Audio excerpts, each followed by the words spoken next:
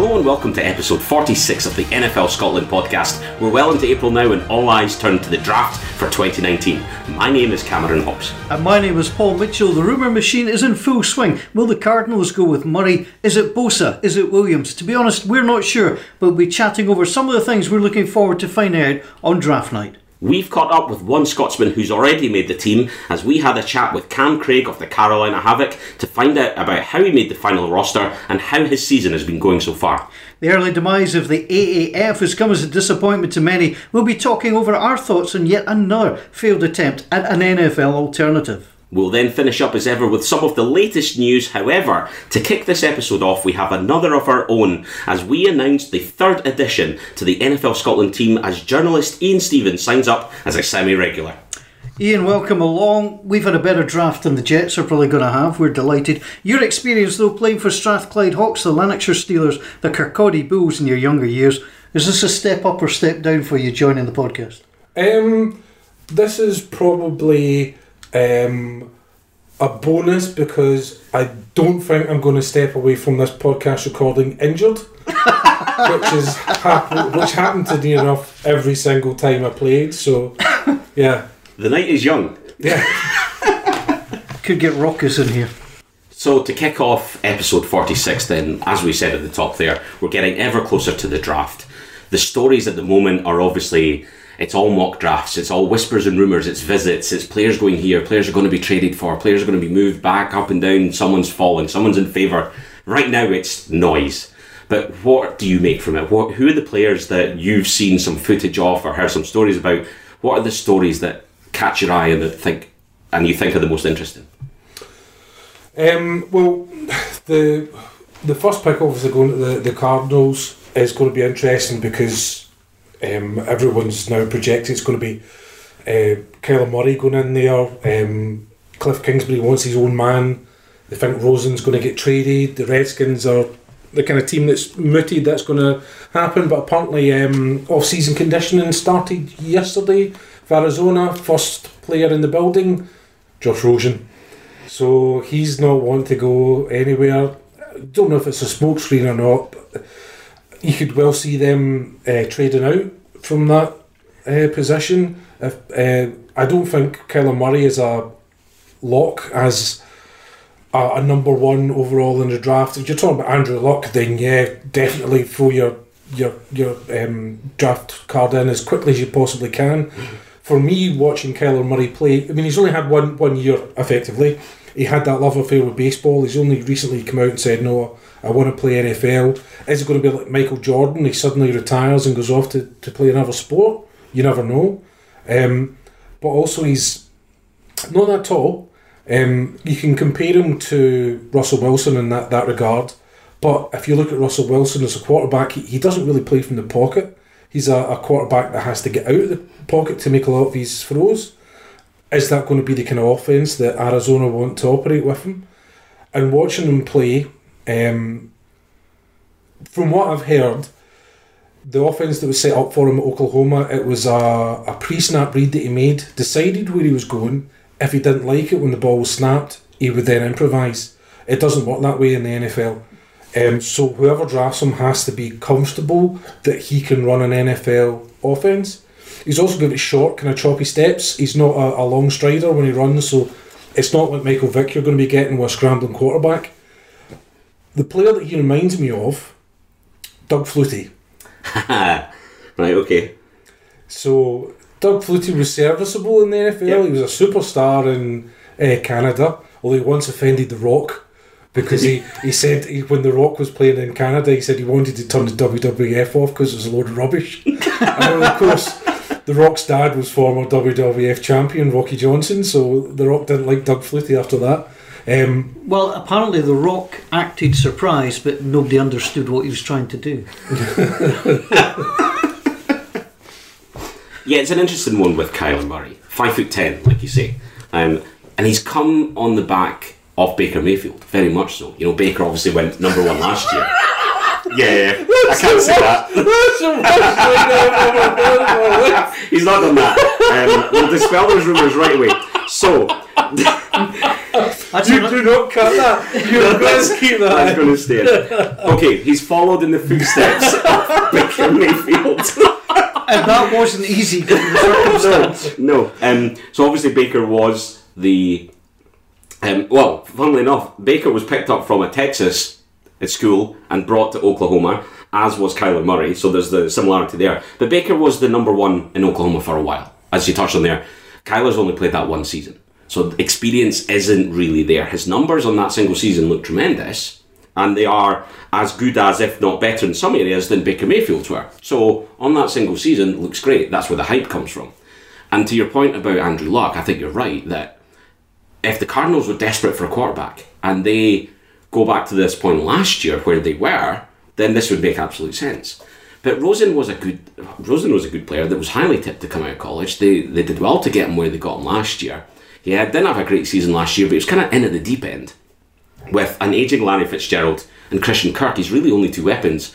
David Johnson's coming back from injury, isn't totally himself, wasn't a great season at all. Not the best line in the world either in Arizona. The thing that you can never tell when you're looking from the extreme outside is what he is like when he meets with the teams. That's the most important part of the entire draft process. See, when you go to the Senior Bowl, you get to talk to all the teams. When you go through the combine, you're talking to all the teams. They want to find out what a player is made of. Are you going to crumble when you've got a blitzer coming right up the middle?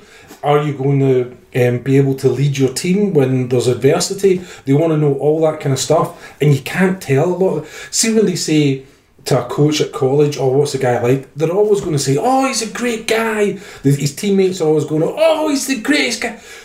They said that when Jamarcus Russell was getting drafted. They said that when Ryan Leaf was getting drafted. Yeah. Okay, so they really, really have to dig down and find out what the moxie of this player is. It's something that we can't actually tell. They may be sitting there thinking, wow, this guy, he's going to be brilliant. He's went through the entire chalkboard. He knows everything that's going on. He's got a photographic memory for plays. There's no issues whatsoever. We don't know that. And it could well be a smokescreen for Arizona at the moment as well. They may be trying to lure somebody into trading up with them for whatever reason themselves. Because you've got... My argument is there's 3 outstanding players in this draft. So if you're drafted number 4, you might miss out. So the Raiders might want to try and jump over the Jets, jump over... the Niners to do that. The 3 players I'm talking about are Quinnen Williams from Alabama, Josh Allen from Kentucky, and Joey Bosa from Ohio State. Nick Bosa from Ohio State. Joey Bosa is available then. Well, see, what I think is interesting is that Josh Rosen first in the building, because that's what I would have done. Absolutely no question about it. Straight in that building. Can I just point out that see when we're doing football live, Paul is the last person in the press box. Even when he's doing live commentary, he just kind of saunters in and turns the microphone and away he goes. That's it. All the prep's been done. All the prep's been done. It's got lackeys for him getting team sheets and stuff like that. The rest of us have to sit there in the cold and say, "Can I have a team sheet, please?" That's what you get staff for. I think one thing that Josh Rosen has proved is that he can play quarterback in the NFL. Now, he might not have proved he can play it well, but he started enough games. So the questions about how does he handle somebody bearing down on him and all these things actually have been answered. So I think if the Cardinals don't want him, he'll get a taker somewhere else. Because the advantage of trying to get him over picking another quarterback that you're going to sit on your bench is, he's done it. You know that he's been there and done it. Now, Haskins has been talked about as very well, but if you've seen somebody do it, just go in there and do it. Haskins is the same boat. I mean, he's only had 1 year of productivity. And a really good year. And I think this is it. He's had an excellent year. And I wonder as well whether that sort of stuff's changed slightly when you look at Jared Goff, who hadn't played a huge amount of football. Mitch Trubisky, who hadn't played a huge amount of football, and now they're playing teams that are in the playoffs. So I wonder whether people are starting to go, well, maybe we're overvaluing the sheer volume of games played. A lot of that's because of how NCAA is now put in the transfer rules, so you didn't have to sit out a season and redshirt it. Now you can keep, so you're getting a lot of these guys. You've got the kid from Georgia that realised he wasn't going to start above Jake Fromm, and he's transferred. I can't remember where he's went, but he's went into one of the top programmes. So you're getting a lot of flitting for just one season, and it's tougher on front offices now to evaluate that talent in a kind of shorter period, because scouts are talking to these players after every single game, and unless you know this guy's got a reputation and he's playing, you might not spend as much time trying to get to know these players as you would with a 4-year starter, a guy that's a 5-star recruit coming out of college. Yeah, I mean, if you find yourself behind a guy who perhaps you didn't expect to be such a good player, you don't want to sit behind him for 3 years or 4 years at college. You want your chance. So I understand that the movement being allowed. I still think the year out was an interesting one because it was trying to discourage people from doing that. So I'm not overly convinced that that's necessarily a change for the better. But look at it the other way. There are people fluffing up Kyler Murray from the point of view to try and make him that valuable. I've not really seen the same for Nick Bosa, Josh Allen, Rashan Gary. It's almost like they know they're going in the top 5, top 6. They're not overly bothered. Bosa was picked in August of 2018. Yeah. That was it. I mean, Bosa's the best player in the draft. Even though he had his abdominal injury, that was it. He's going number 2. But that's interesting that there's not... He's comfortable and confident in himself that he doesn't need to be the number 1 draft pick. He's not pushing for that. Whereas Kyler Murray, there does seem to be almost that hype. I suppose it comes with the position of quarterback. You just get that little bit of added hype going in there.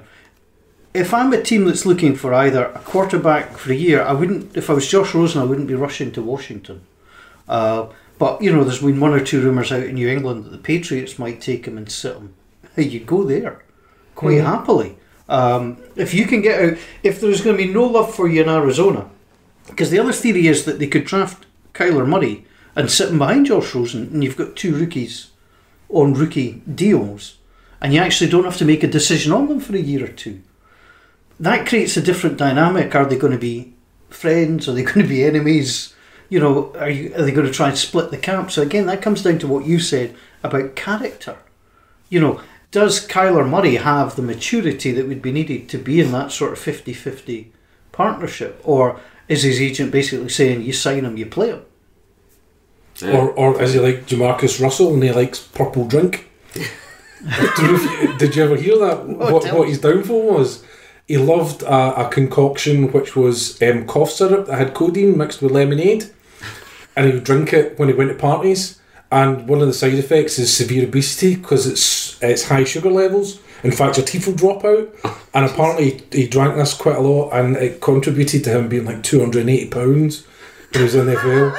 Plus, he never. His position coach said to him, "Go away.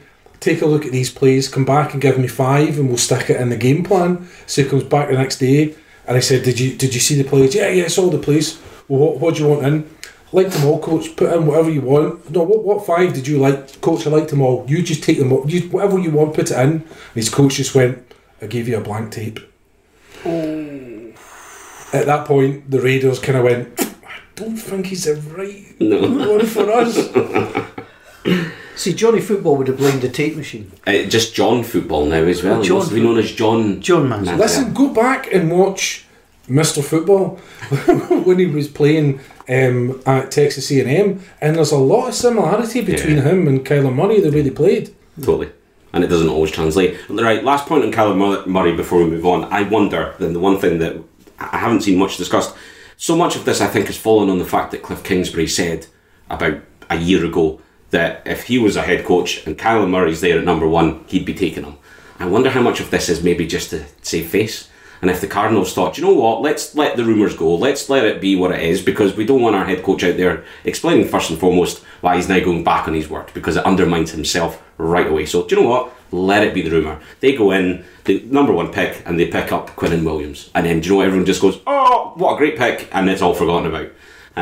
So I wonder whether that would be the approach that they're taking. And on that, Quinnen Williams, Nick Bosa, Josh Allen, the same top 3 that I've got in mind as well as players based on stats and everything and all the hype coming out of it. Now, I don't watch a huge amount of college football, so I and going on tapes and highlights and stuff like that, numbers. But they do look like 3 unique players based on numbers. Yes. These guys are the 3 safest, I think. They've all got questions, Bosa with his injury. Yeah. Williams only really kind of 1 season of production, but what season it was. Yeah. And Josh Allen suddenly put on 15 to 20 pounds of muscle in the off-season. Yeah. Just be careful when somebody asks you to go for a pee, Josh. But the way and it's also, it fits in, especially with Bosa and Allen, the premium is if you can't get a quarterback, you get somebody that can sack him. And those 2 guys are excellent pass rushers. Williams is different. He's interior defensive line. He's not as good a pass rusher as Aaron Donald, but he's as solid as you can get. Well, his numbers are absolutely mad. I looked at it for 2017 versus 2018. 2017 is decent, played 14 games, total of 20 tackles, 6.5 for a loss, 2 sacks. Not horrible stats, but okay, meh. He basically tripled his output in 2018. Absolutely mad. 71 total tackles, 19.5 for a loss, and 8 sacks. I mean, that is 3 times the tackles, and more than 3 times the tackles from 2017. Just about 3 times the tackles for a loss, and 4 times the sacks. I mean, it really was a monster season that he had last year.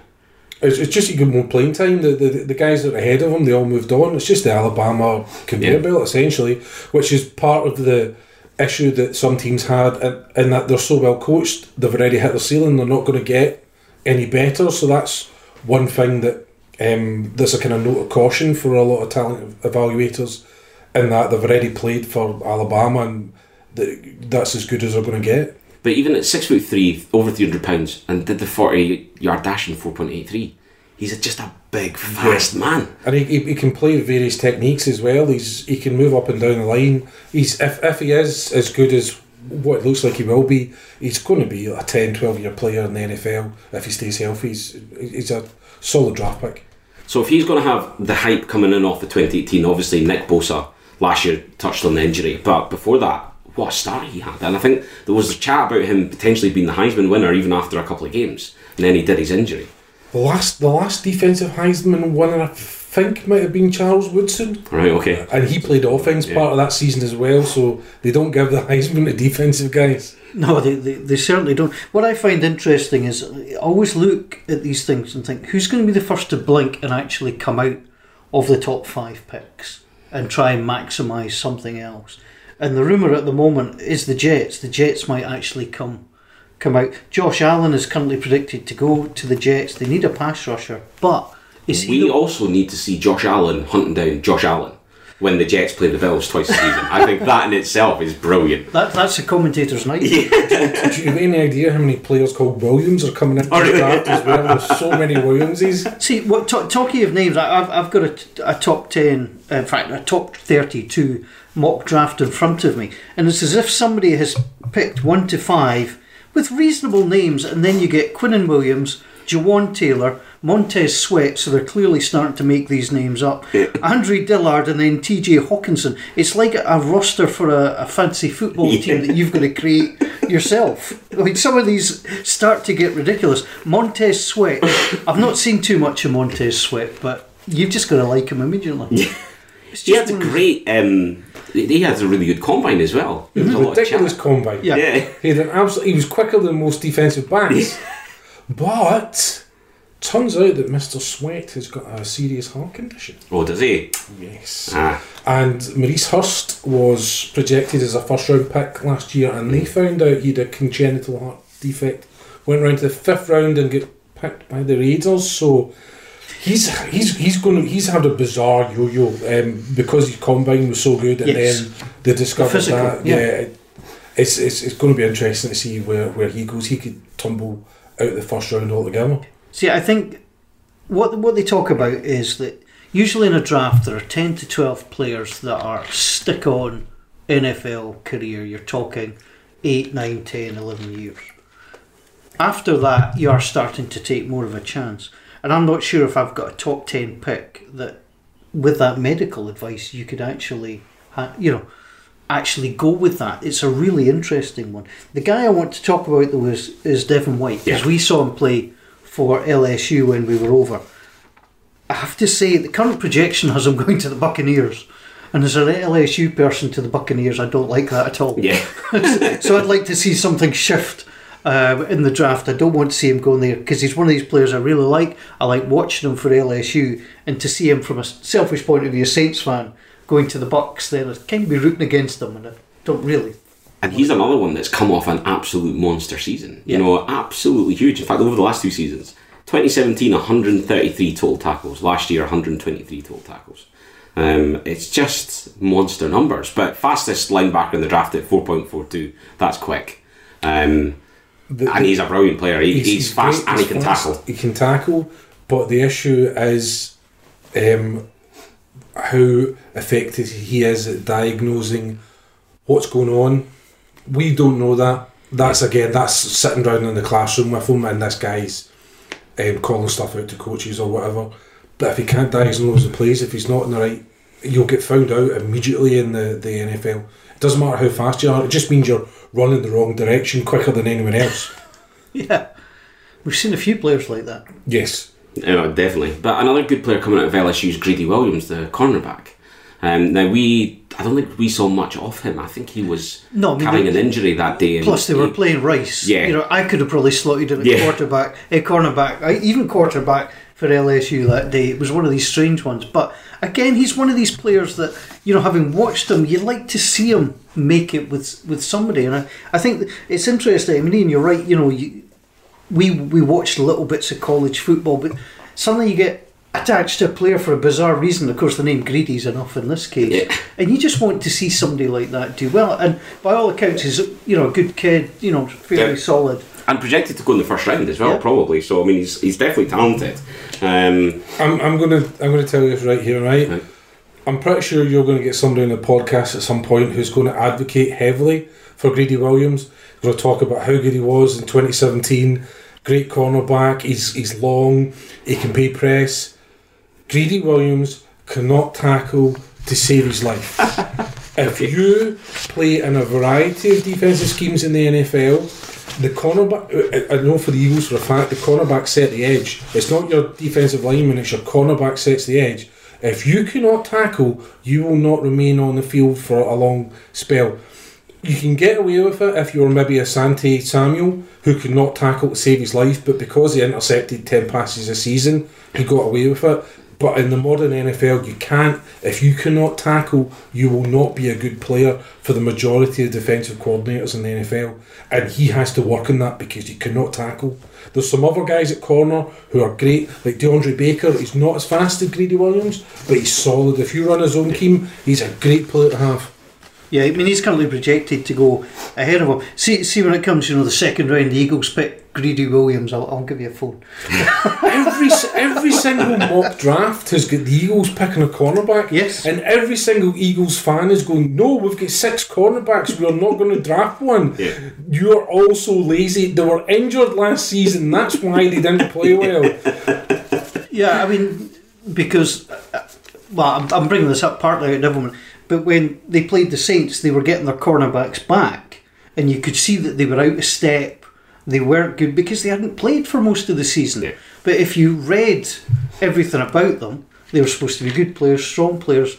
So surely that's where you go and bring these guys back. The game that you were at, the game you attended, the Eagles were terrible. They were. In the playoffs? Oh, different. Completely different secondary. Class. Because exactly. That's what I'm saying, because the secondary got there. So, yeah. I mean, I've looked at various drafts, and you look at the Eagles and you think, that's not what I'd pick.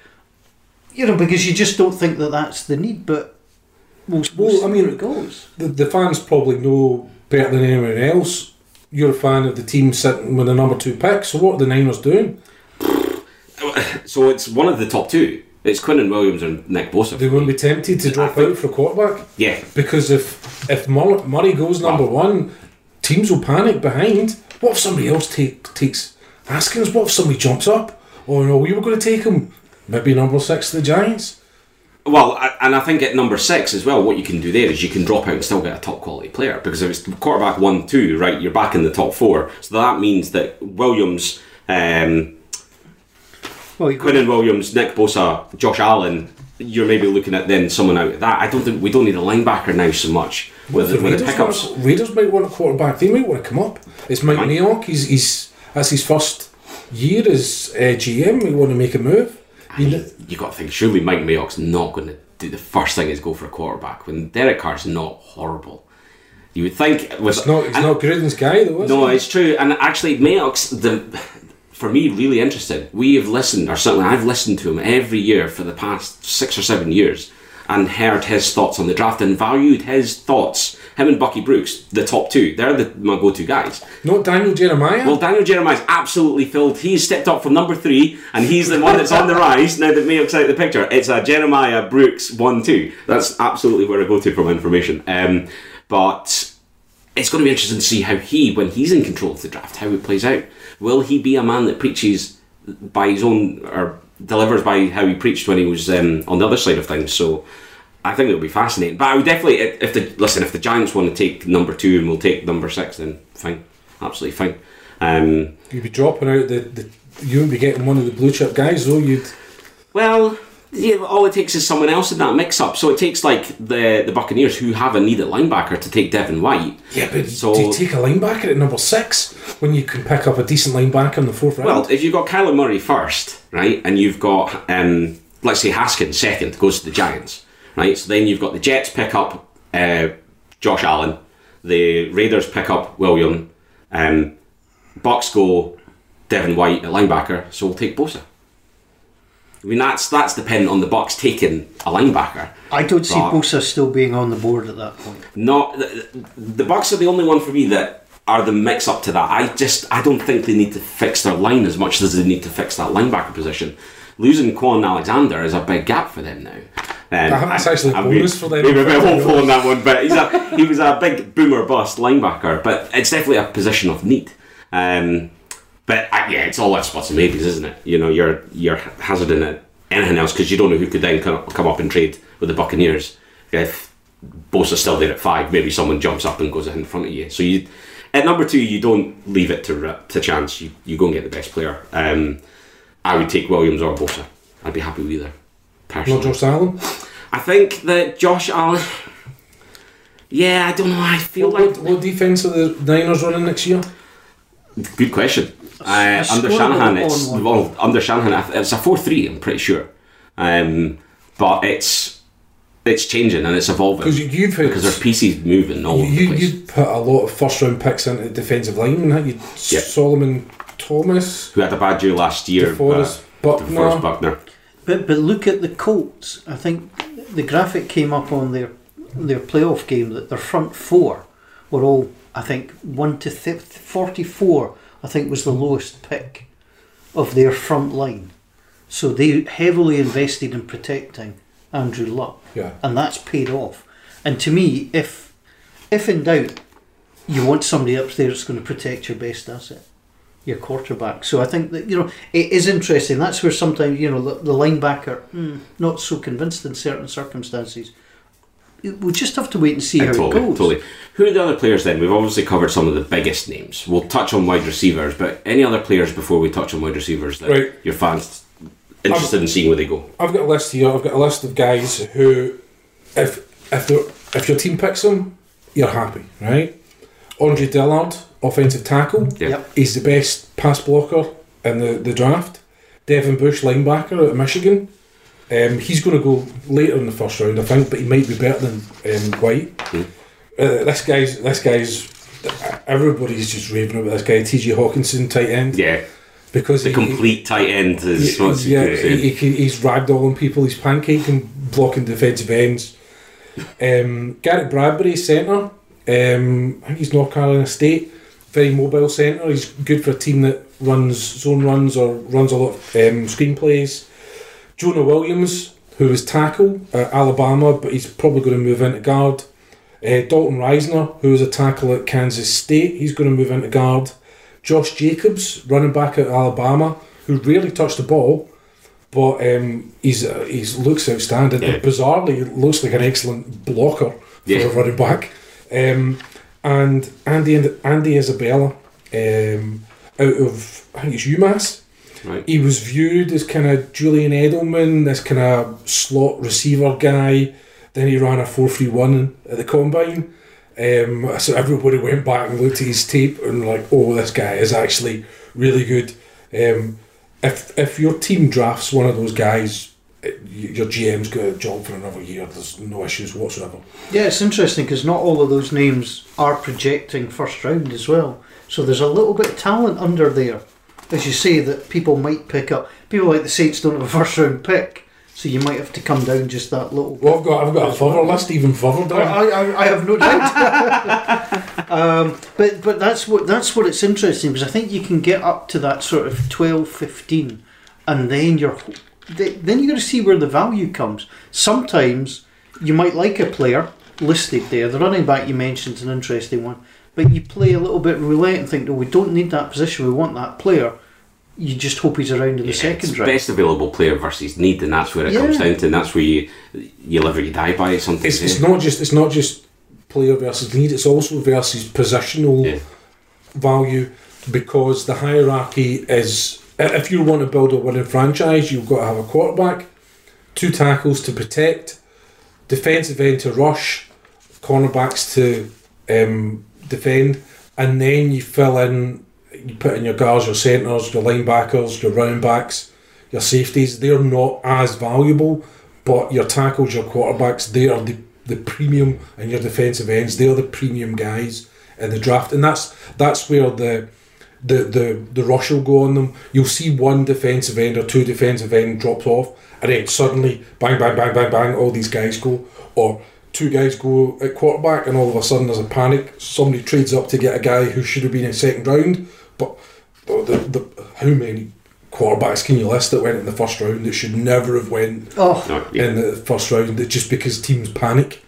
And that's the way it works. So you're going to end up having guys that are going to have Pro Bowl careers, and they're going to be taken in the second and the third round, because it's a 2-3 year leash for a coach or a GM, and it's, for a lot of them, it's the now, and that they want to get in players at more of a need rather than what their value is to the franchise. Yeah, if it's keeping you in a job, that's exactly what you're needing to get in. I mean, I'm a big best player available guy, because if the guy is that good, you'll be able to slot him in somewhere. But they never take the punter or the kicker when they say that. Oh, you're the best player. Well, the best player's the punter, mate. Take him number 3 overall. To be fair to my friends at the Tampa Bay Buccaneers, they did go high on a kicker once. Yeah, that didn't really work out for them. Didn't really quite work out for them. So we'll touch on the AF later. I'm trying to remember the name of the punter. He was just outstanding. Yeah. But again, you've just got to pick up. Can I just put in one final thing? Yeah. Rock Ya-Sin, which I'm not being rude. He is the Temple senior cornerback. Another great name. Yeah. I actually think that might not be spelled correctly. I actually think it's ROQ, but it's still Rock. Still Rock. Yeah, as if it wasn't strange enough. Just to point out that the person who typed up the mock draft used to be the GM for the Washington Redskins, so I'm not surprised that he's made a spell mistake. I think on that note, that's where we'll move on from the draft. Well, right. I've got a couple of things to talk about. We're Scottish. Yes. We like a bargain. Yeah. Right. Some guys that I think are going to be bargains. Jeffrey Simmons, who tore his ACL just before the draft process. He was going to be a top 10 player. He might drop out the first round. Ed Oliver, he's only £275 at defensive tackle, but that's the same size as John Randall. Yeah. A little bit of cough syrup, he'll be right as right. Yeah. Marquise Brown, wide receiver. Liz Frank injury, he's going to drop out the first round compared to Deshaun Jackson. Taylor Rapp was a safety, ran a 4.74 but he was recovering from a groin injury. He's an outstanding tackler. Bryce Love. Yeah. Bryce Love was in contention for the Heisman in 2017 at Stanford. He had niggling injuries last year and then tore his ACL in the last game. He is a lot like Charles Johnson at running back. Great player. Elijah Holyfield at running back ran a 4.78. Yeah. Everybody went off him, but he's tough as old boots. Great player. Kelvin Harmon ran a 4.640, but he plays like Anquan Bolden. Nobody better at contested catches in the draft. And Jachai Polite, who had great production on the field. There's even a clip of him running to like 60 yards to make a tackle on someone, but he'd really poor testing. But his on-field play was tremendous. Yeah. He could tumble way down the draft as well, so he's a good player. Guys to watch out for, Devin White, talked about him. Yeah. Roshan Gary, nobody knows what his position is, but people are projecting him like 5th or 6th. Yeah, I mean, and a couple of two of the drafts, I printed one today, and he's projected at 4. Yep. DK Metcalf, Yeah. with like 1% body fat, 4'340", but he was never a great player at Mississippi. No, and do you know what? We've totally gone over our allotted time for this, but it's probably worth it. I'm going to touch on the wide receivers because, yeah, DK Metcalf has had obviously an amazing combine, and he's a unit. And I mean, the photos of him that came out in the 1% body fat's absolutely unreal. A 4.33 is unreal. 27 reps, a 40.5 inch vertical jump, 134 broad. Then his cone and his shuttle, not so great apparently. He's got all the makings of a guy who, if he just runs straight down the line, he can blow coverage, and he's big enough and strong enough that he can battle off a cornerback. But I'm not sure that he's the player that you want at, say, the Patriots, where he's got to run schemes and routes and, dazzle people. AJ Brown, for me, Antonio's cousin, and we'll come on to Antonio later. He Is he obviously Antonio's cousin as well? Because Marquise Brown's Antonio's cousin. Oh yeah, sorry, Marquise Brown. I've got them wrong. Yeah, you're right. Marquise Brown is a cousin of Antonio. AJ Brown is the other Old Miss wide receiver. Sorry, apologies. But it's 6'1", so he's 2 inches shorter. He's slightly heavier. A 4.49 run, 19 reps, 36.5 vertical, 120 broad jump. Fine, but his numbers out of college are way better than Metcalf's, like substantially better. He's clearly the number one Old Miss wide receiver. Yet, obviously, Metcalf, because of the numbers and the statistics, is the player that seems to be higher up the ranks. I'm pretty sure. Metcalf dropped 10% of his passes. Yeah. So 10% of the passes hit his hands. He dropped. I'm not picking a player that's dropping passes Just because he's got ripped abs. Yeah. And he's pretty quick. One thing I'm confused about: Dexter Lawrence, defensive tackle from Clemson. He's 342 pounds, but he failed a PED test. Oh. What was he? What? Yeah. What's he building? No, I don't. But there's some value later on. One guy that nobody's really talking about is Will Greer at quarterback out of West Virginia, who I think is a great player. He's really accurate. He doesn't have a strong arm, but he's one of the best in the college football against the blitz, which is an NFL characteristic. Yep. Deebo Samuel, he might be the guy that ends up being the best wide receiver coming out in this draft. He was brilliant at the Senior Bowl. He was great. Titus Howard's a tackle coming out of Alabama State. FBS, tiny college, but he was great at the Senior Bowl again. He absolutely banjoed everybody when he was taking part in the drills. Ben Burr-Kevin out of Washington, great coverage linebacker. You need that now. You need nickel. If you're the Tampa Bay, do you look at him and get somebody else higher up? Darrell Henderson, running back at Memphis, you'll love him when you see him play. He's great. He's great. Ben Powers, guard at Oklahoma. Travion Williams, running back at Texas A&M. Talking about 5th, 6th round guy, but he's going to be a 3rd round running back in the NFL. Chase Vinovich from Michigan at defensive end, great player. Hjalte Froholt from Arkansas, who's Danish apparently. Centre guard. Michael Dieter at Wisconsin, a guard. Rodney Anderson missed most of 2018, injured in like the 35th play of the season. Everybody's forgotten about him, but he was the running back for forgotten his name now. The quarterback of Cleveland, Baker Mayfield. Baker Mayfield. Yeah. He was a running back for Baker Mayfield that season, and he's a good player. He probably goes an undrafted free agent because he's injury. So there's talent all the way right down that draft. It's not just in the first round. That's when you know you've got a good team, when you can pick these guys out and you can get them in on your roster. Absolutely. Lots of exciting names there. Lots to come. The NFL draft just weeks away. So it's going to be a big couple of weeks for Cam Craig of the Carolina Havoc. He's hoping to make his debut for them. Cameron caught up with him just a few days ago. So delighted to be joined once again by Cam Craig, who we can now say officially is a team member of the Carolina Havoc. So thank you for joining us again, Cam. last time we spoke to you, you were about to head off to the States and take part in camp. So let's go back to that then and take us through what happened in your journey when you started off in Carolina. Yeah, sure. Thank you again for having me. It's always a pleasure to be on. Back to camp. What a hard 2 weeks it was. Very, very, very strenuous, very tiring indeed. I can't explain how much I've learnt though through the process, about the game, about the psychology of the game, about everything in all aspects. Camp was definitely the biggest learning curve I've done in the game so far, and that next level step. And it definitely had challenges in there, but I had the coaching staff at the Havoc are fantastic. Head coach Anthony Yarborough, and even through all the front office staff and everyone, Michael Rieger, Steve Smith, they were all incredibly helpful and made the journey as easy as it could be, which was really helpful. And we obviously spoke to Steve on the podcast as well. He was very positive about you. He was very excited about the fact that you were going over there, and you've gone on and made the team. So what did camp actually involve, and what was the process then of them whittling down what I assume was a much bigger group of players down to that final roster? Yeah, I mean, we went out there and there were about 55, somewhere between 55 and 60 players initially, and obviously only 30. It's a 30-man roster, so. The first day of camp was probably the biggest, easily one of the biggest difficult days. It's a very, very simple fitness test.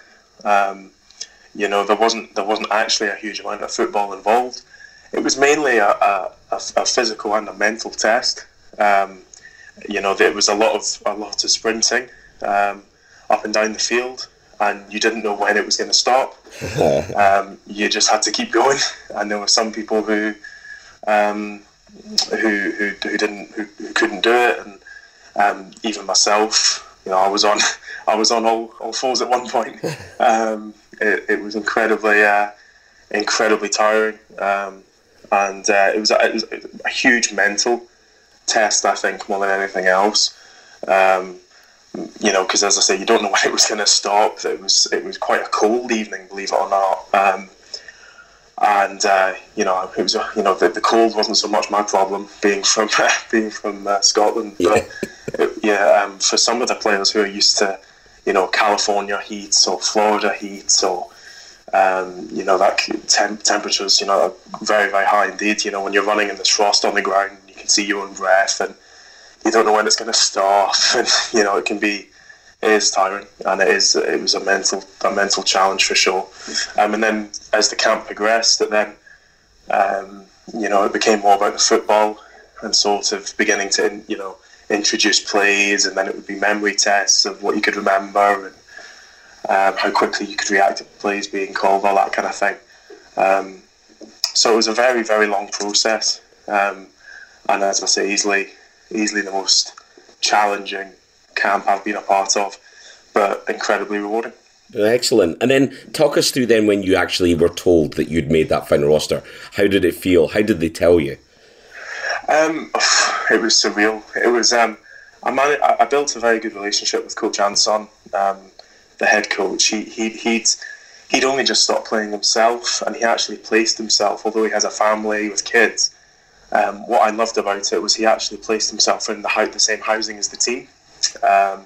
Even to this day, he's with us during the week, and then we'll see his family at the weekend. And the reason for that is to build relationships.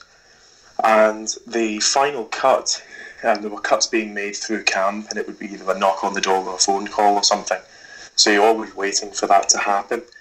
And then when it got to 2 days before the official announcement was going to be made and who's made the team, I actually had my flight booked to return home the following day, and it got to about 1:30 in the morning. I was pacing around the hotel, making use of the 24-hour coffee, and I saw him wandering around as well, and I decided I just had to know, and I asked him confidentially, because of my flight situation, if I was part of the team, and we had a sit down, and he let me know that I was going to be a member of the Havoc. So it was a very surreal moment, and because it was about 1 o'clock in the morning over there, it meant I could call home as well, whilst mum and dad were getting up for work, and let them know, and let people over here know as well.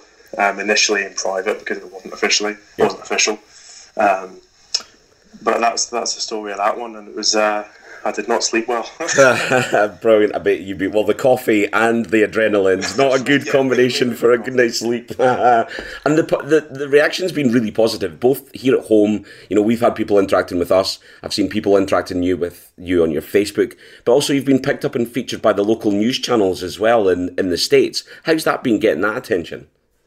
Oh, it's been incredible. You know, the support seems to be growing, and you know, it's people like yourselves I have to thank for that.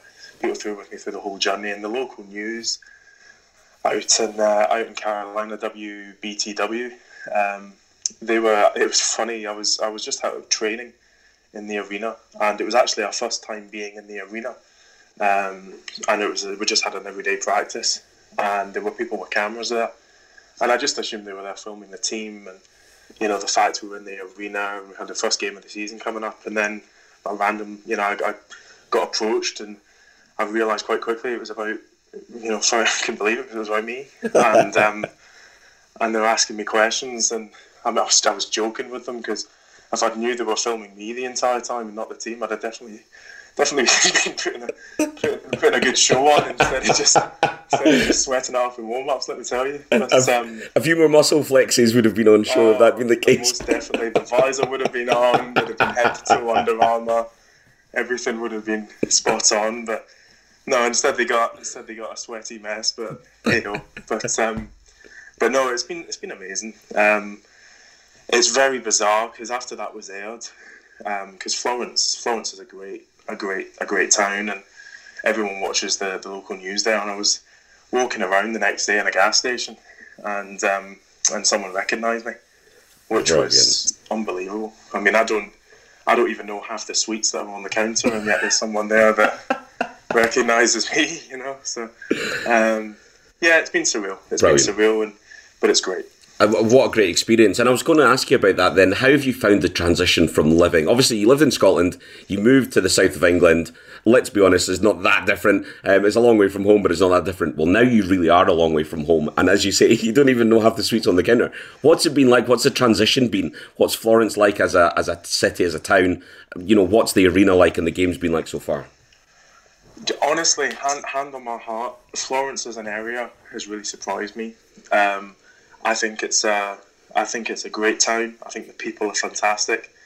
You know, obviously Anton himself is from the area, and it's funny because he's incredibly well respected, and he can't go anywhere without being noticed, and everyone knows everybody, and that kind of transitions over to the football side of it as well, because what you find is that people, obviously, it's the first time there's been a team in Florence for many years, and we're kind of bringing back the football to the town. And it's a classic story of, you know, the more you keep winning, the more support there is that keep turning up, and as games go on, the attendances are going up and up and up. And, you know, to be part of that is amazing. And, you know, I haven't stepped on the field yet in a game situation, although I don't think that's something that's too far away. And just being part of it so far has been amazing. So when I do get my moment, I'll be sure to make the most of it. And how's the season been for the team so far then? For anyone that's perhaps not been keeping up to date, obviously we know it's been a brilliant start, but in your own words, how's it been for you? You know, it's been amazing. That, you know, 3-0 at the moment. Obviously we're in the bye week at the moment, hence why I'm back home seeing the family. But yeah, undefeated. I mean, there's things that haven't been. You know, it's not been a smooth ride. There's been things we've had to change with injuries, etc. But that's football. But in terms of how the team are doing, you can't really fault it when they're undefeated at the moment. And that's the mentality. That's the mentality of the habit. That's the mentality of the team. All going back to that first day of just sprinting, not knowing when it's going to stop. You know, there's a reason they do these things. Because, you know, they need mentally tough players, and there's not one person on our team and on our roster this is mentally weak through the coaching staff, the front office, and the entire organisation. And it's showing on the field. It's showing on the field, and I have every faith we'll win the championship. So we've just got to keep going on. Brilliant, absolutely. And I was just going to ask you on that next then, you're saying you're not too far away from hopefully making it onto the field. What is the goal for you over the next couple of weeks? Well, the next couple of weeks are interesting because we've got a couple of games coming up where they're classed as sort of non-league games. So they're still important to win because your overall record is important for playoffs, etc. But they're kind of more exhibitions. You'll still get very good attendances. Now that's where the team will start looking at maybe the second string players like myself to get a shot and get some time under the lights and get some film and have the moments. And I've already been told that in the next couple of weeks I'll be sitting up. So with my parents coming to visit me in the next couple of weeks as well. The timing is coming, and I've been, I do think I'm getting to the stage now where I am definitely ready to go on the field and show what I can do. Because up until this point, it's just been about running and catching up with the rest of them. To be honest with you, because when you've got guys that have played, people like Rashad Carter, who was with the Ravens and Division 1 and 2 offense and defensive line across the board. For me, it was about catching up. But I think I'm definitely getting to that spot now of being able to suit up and show what I can do, and I can't wait for it. And neither can we. We really look forward to seeing it. So, brilliant. Listen, thanks, Cam, for joining us once again. We'll be in touch with you again in a couple of weeks' time to see how you're getting on. We're fascinated by your journey. We're absolutely going to be following and supporting you all the way through this. The whole of Scotland will definitely be watching with interest to see how you get on. It's a great story and well done so far. Thank you. I really appreciate that. Thank you very much, guys. So brilliant to hear from Cam there, and as he says, he's due to make his debut. He's been told in this non-league game he will definitely make his debut. You never know, he might even make it before then. Ian, when you played, you played tight end. Cam obviously playing on the line, predominantly as a guard or a centre. It's all about blocking, it's all about movement, and as he touched on there, the big thing he's finding different is the pace of the game. In the UK it's quick. Over there, he said even they are saying it's quick by their standards. So that's something he's definitely going to have to adjust to. What's, for you, the most important set of skills on that line when it comes to blocking? Knowing exactly what you're meant to do. That's the hardest thing to pick up. If he's got that's going to help him immensely. From getting from the quarterback up to the line of scrimmage, you have to know automatically what's taking place, because if you then start searching in the back of your mind, am I trapping in this play? What am I doing? You then forget snap count, and then you then get triggered and it's an offside or whatever. It's getting that confidence to get up to the line to do that. Once the ball's then snapped, initially the biggest shock for him is going to be the violence involved, because it's bigger guys that are faster. Once he gets that in and he start getting confidence in that, then. But it's also the level of professionalism you get in America, how much is actually on tape, how much you have to learn from it, how much you're assessed in every single play. So everything that you learn, you then have to show that you've learned it. So your position coach knows, we don't have any issues going forward with this guy. It's all a massive, massive learning process for him. Absolutely, and it's going to be interesting to see how he gets on, Paul. We've spoken to him a few times now. It certainly seems like he's got the right attitude. The right messages are coming from the people that he's working with. So, it's a great opportunity that he's been given. Yeah, he is not going to fail for the lack of trying and giving it his all. I think that's the one thing that comes through. He may not succeed because he's not good enough, but it won't be coming through effort. Yeah, absolutely. So we wish him all the best. We'll be catching up with him again to see exactly how he's got on. So we'll be hearing from Cam again in a couple of weeks' time. So since we last met, the Alliance of America Football League has come and gone. It's just disappeared, and it happened in a matter of hours by the messages first coming out saying it's going to be shut down tomorrow. Sure enough, shut down, everything's closed, everyone's gone home. Really sad. It's utterly bizarre. I mean, the guy who allegedly pumped in $70 million, we can only presume as a tax write-off. It's weird. They'd actually had more games taken by CBS to go on the main network. The television figures were good. They were beating basketball, even some really good basketball games. Yeah. So, the figures were working, and that's usually been the downfall of these leagues, has been their inability to really go, get on television, get the market, get pushing. The crowds were decent in some of the places. San Antonio in particular seemed to love the Commanders. Over 30,000 people at one of the games, so brilliant. I just wonder if they went a little bit too early because they knew the XFL was coming. They should have had a deal in place to get practice squad calibre players. The producer of the 30 for 30 documentary, What Happened to the XFL, was the son of Dick Ebersol. I think it's Charlie Ebersol. And when he was interviewing Vince McMahon, he realised that Vince McMahon was mooting, starting another XFL, and he put together television proposals for the AAF to effectively hijack the XFL to do it a season before, and it may well have been that they've done it too quickly. But it just seems like the funders, it's like in football when a sugar daddy for a football club just goes, more money, that's it. And then everybody goes, we're going into receivership. It just seems like the exact same process that's went on. So instantaneous though. Sometimes you get weeks of learning mutterings, and there was a bit of muttering at one point, but it felt like they had good grounding. I feel most for not just the players, but it's all the staff.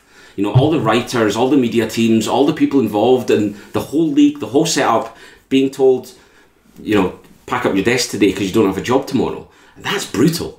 That's absolutely brutal. Some of these guys, though, can take that experience and almost walk across the corridor to the XFL and say, look, we've been involved. We've done this. A friend of mine, Chris, was over in Florida and was going to see Orlando, and he said, do you want me to get you a jersey? And I went, no, I'm going to Florida later in the year. I'll pick one up. I'll probably not get one now. I should have taken him up on his offer. I just think they got so many things right. But obviously something behind the scenes. The guy's pulled the plug. I mean, Bill Polian's involved. I mean, he's a knowledgeable, clever guy. As I say, the biggest hurdle is the television. And I thought they'd got over that as well. The app was good. Being on Bleacher Report telly wasn't particularly great, but they still had CBS, the CBS Sports Network. The level of play was interesting. You can rest assured that the NFL people were watching it because a number of these players have now gone and signed to NFL teams. So, but that lack of having the official blessing almost is what's killed them. And to your point there, it was working to the extent that a whole load of players have been picked up. So Louis Perez, who was with the Iron, has signed up with the Eagles. And then you've got Garrett Gilbert, who was the quarterback at the Orlando Apollos, who were probably were the best team with the best record. Yep. He's ended up at the Cleveland Browns. Easily for me to say. The Panthers have picked up a few. Rashad Ross, who was at the Arizona Hotshots, was very good. The Eagles have just, since we've been on air, picked up Charles Johnson, who of course had experience in the NFL with the Vikings. But there's an extensive list of players who've been picked up. Devontae Bosby, who played for the... In fact, I think you might have watched him play. He played for the Eagles. He was the guy that broke his finger and played on anyway, and then the Eagles cut him. It's so unfair. But he was a really good player. He was just cut because it was a numbers game with the Eagles. They had too many. I mean, he's latched back on. He's signed for an NFL team. He's the Broncos. Yeah. So Christian Hackenberg hasn't been picked up yet. No, he hasn't. Definitely not. and therein lies the danger for him. That was the opportunity to show that he could play. Well, he did, and he couldn't. Yeah. And it's hard, but for some of these guys, that was the second chance, the opportunity to say, we can. Well, the third chance is going to be coming pretty soon with the XFL. You're probably going to see a few names kicking up. Undoubtedly, yeah. It's interesting. The XFL actually got some decent names coming in the coaching. Oliver Luck is involved in the XFL. They've got a lot more experience than what they had. Vince McMahon's come out and said it's not going to be anything like it was. We're not going to have any WWE crossover, which is what killed it.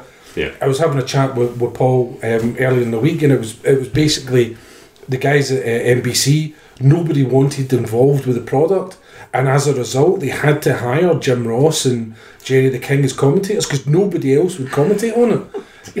So they're going to try and cut that out. But some of the rule proposals are really interesting as well. Having a faster play clock, having a running play clock.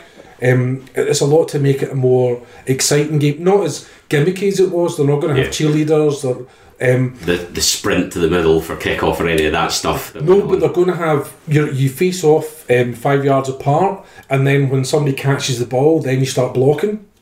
They're going to have, instead of overtime, you go straight to the extra point, like a two-pointer, and you keep going until somebody misses. Right. Instead of an extra point, you can choose what yardage distance you start from. So you can have a 1-pointer from 2 yards, a 2-pointer from 5 yards, a 3-pointer from 15 yards. Right. Okay. As an extra point attempt. Okay. So they've got a bit, but what might be the undoing for the XFL is every single team's going to be in an NFL market. With the exception of St. Louis. Yeah. But if you remember how good the World League was because they didn't do that. The original World League, they put it like Raleigh Durham, Orlando, San Antonio. Well, I think that's where the AF got it right. I thought geographically they'd called it beautifully. I mean, San Diego, sticking a team in San Diego was perfect, having lost their team. You know, you would have thought Oakland might have been another one that they would go to at some point. Because they were actually talking, I mean, we can go back 2 or 3 pods, they were talking about potential expansion.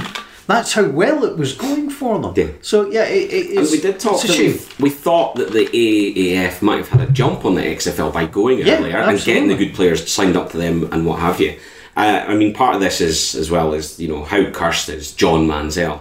John Football, as he will now be known.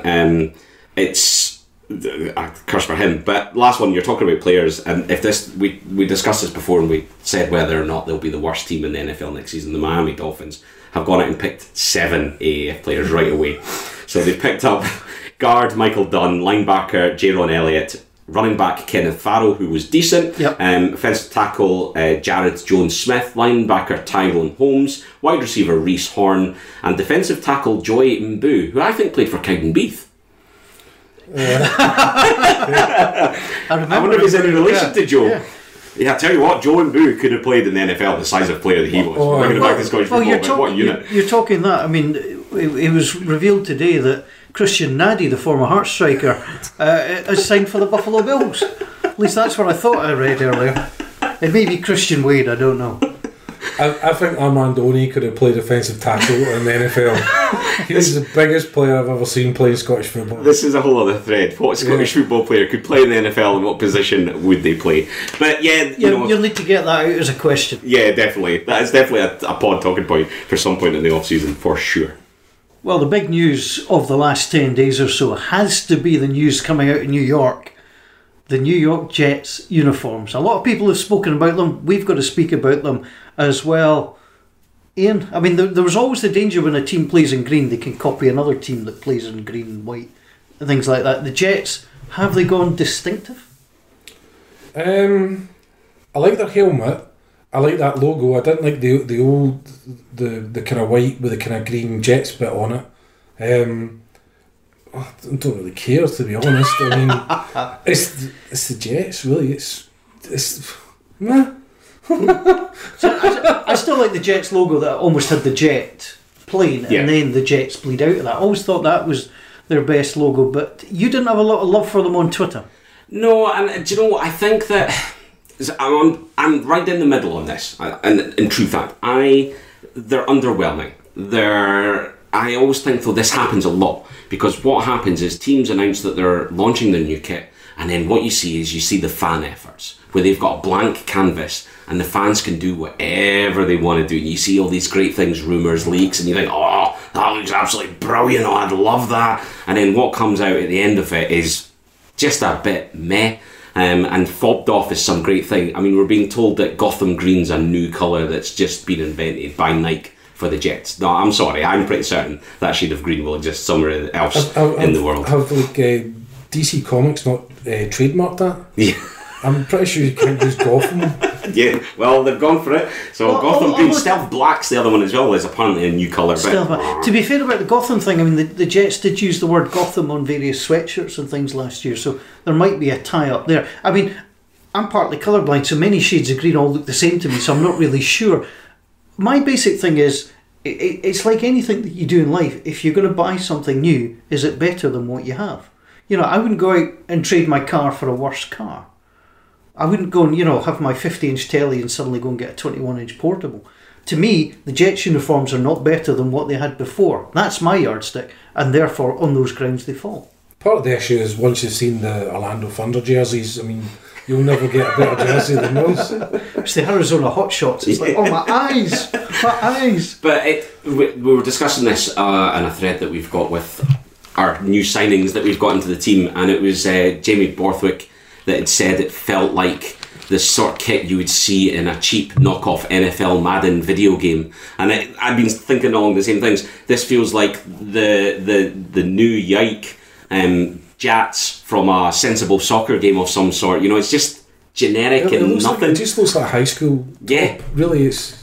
The two comparisons are the Saskatchewan Roughriders and the Tulane Green Wave are the two that I've seen. But yeah, there's been a whole load of high school teams coming out there. But the thing is, like you say, there's only so many combinations you can go with green and white. But really, again, they're going to look like someone. Yes, but they're not better than what they had. The Jets with the green loops on the sleeves. They're not better than what they had. You just wonder how much it is that's been forced upon them. But if somebody in that building thinks that they're the best combination, then somebody's got worse taste than me. Well, you've got a team that currently plays with a brown top and an orange helmet. Yeah. But that's still better than the Tampa Bay bedside clock numeral. Which is the worst. And they're due for a refresh as well. So when I said I was meh about it, I think they are very meh. I'm in the middle. And I'm only in the middle because they're not as bad as some people have made it out to be. Oh no, definitely not. Some of the reaction was, for goodness sake, it's a uniform, simmer down. It's important, but it's not so bad that it's bouffing. It is what it is. It's different. They're not going to look like anyone else in the league. And you know what? All it's going to take is a winning season, and no one's going to give a hoot. They'll all be wearing Le'Veon Bell 26, Darnold on the back. They won't care as long as they're winning. Yeah. Ask the players. The players will tell you they love them because they have to. Yes, they do. One thing I want to talk about then, and we have to discuss him, is Antonio Brown. And we've been discussing about this. We're going to set up a new segment going forward, basically entitled Belter or Ball Bag. Is this a great player, or is he just a bit of a ball bag now? And this is the sort of prime example of someone who, 6 months ago even, we were thinking, great, he's just finished top touchdown scorer receiving in the NFL. What a great player. And now I'm just, what are you doing, Antonio? Personally, I'm shocked because throughout the history of the NFL, the wide receivers as a position group have been the most composed, rational, sensible group of individuals, and for one person to act against character of the entire position by being a complete and utter diva, I did not fathom this at all. But he feels like he's shooting at the wrong people. Like, we've gone for Juju is weird. We were talking about Marquise Brown's cousin in the draft, right? If you're a draft evaluator, do you go, I want to take him, but his cousin's Antonio Brown? And it sounds frivolous, but Chad Johnson's cousin was Keyshawn Johnson, right? And the two of them, you would I wouldn't want them on they would cause havoc if they were on my team. You look at the issues that Terrell Owens caused wherever he went, these kind of diva wide receivers. I'm looking forward to the result of the poll, Belter or Ball Bag, just to see how many people think that he is. It's going to be 31 fans, like 31 team fans, and then you'll have Steeler fans voting the other way. Yeah. But even since we've been on air, so obviously he posted the whole thing. It's been going back and forth. It seems to have all come up to a boil because Juju got Player of the Year. Now, obviously, they're not going to give it to Antonio because you've left the building, mate. So you're not going to get it. But he's taken exception to it. He's gone at Juju, accused him of fumbling and dropping the ball. Juju replied saying, why are you coming at me? Come on, just focus on what you're doing. And then Antonio posted this message that Juju sent him when he was a much younger player asking for advice. And all it did was make Juju come across as a better person. So Antonio Brown has now deleted that tweet. And since we've been discussing, he's actually tweeted just 26 minutes ago, not giving you media fakes no more ammo. Enjoy my name, AB. I'm in Cali, living ready to ball, no nonsense. You trollers troll. too good to worry, the wrong two used. Hashtag call God. So he's tweeted us at NFL Scotland. Yes, he's sort of clearly media fakes us. Yeah. We're taking that personally. Well, I'd like to say that I'm in Edinburgh and I'm quite prepared to live my life here and get right down with it and whatever other stupid speak he wants to put out. It's a funny one. He's sullied his legacy. No, not? see, you're being unfair. You're trying to skew the poll. Right, okay. It's up to the listeners of the NFL Fine. podcast to tell us Fine, whether yes. he's a belter or a ball bag. Antonio Brown, belter or ball bag? Me and going back to our previous conversation with Paul, I don't want to drop in our celebrity friends, but we were speaking with Derek Ferguson, Right. former Rangers and Hearts player, Yeah. and we were talking about the kind of old firm stuff, and I was saying that it's probably a case of like, as soon as you walk in the building, a football stadium, you should have a box, and all the players just put their phone in the box, so they're not allowed to tweet, because there's so much just stupidity that goes on just by allowing people to. See if you went through just an ordinary person's Twitter feed, there would be stuff in there that would be questionable as just an ordinary person. Obviously, you're held higher when you're more in profile like that, so you need to be a bit more savvy, but somebody take his phone away. Seriously, somebody just take his phone away. Just send out the, oh, sorry guys, I was hacked thing that people always send, and that's it. Indeed. Right, so just before we go then, one last reminder. If you're coming along to the NFL Live event in Edinburgh on Thursday the 18th of April, ourselves and the good people at the Fitballcast and the Full 10 Yards are getting together to have an after party at the Golf Tavern in Bruntsfield. I think the NFL UK event is to finish at about 9:45. We'll be in the pub by 10. It's Good Friday the next day, so the majority of people will hopefully have the day off. We hope you can come along, join us for a beer. It's going to be a good Friday, it's going to be a great Thursday. Yeah. So we're certainly going to have fun. So that concludes everything then for episode 46. We hope you've enjoyed listening. We'd love to hear your feedback, as ever, good and bad. Make sure that you follow us on Twitter at Scotland NFL and on Facebook, www.facebook.com/Scotland NFL. Thanks to everyone who's been listening, sharing and chatting about the podcast. The numbers continue to grow each and every week. Do please keep sharing though with all your NFL friends and continue to let us know what you think. Do come along and join us on the 18th with our after party. We're really looking forward to it. It's sure to be a great event, and we hope you can join us for a beer. Our thanks to Ian for joining us and coming on board with the NFL Scotland podcast. We hope to see you on the 18th, but if not, have a great Easter, eat too much chocolate, and we'll be back just a few days before the 2019 draft. We'll be joined by our fourth team signing to preview this year's rookie class in more detail and reveal the thoughts of all 6 members of the NFL Scotland team as we predict our first 6 picks. But until then, bye for now.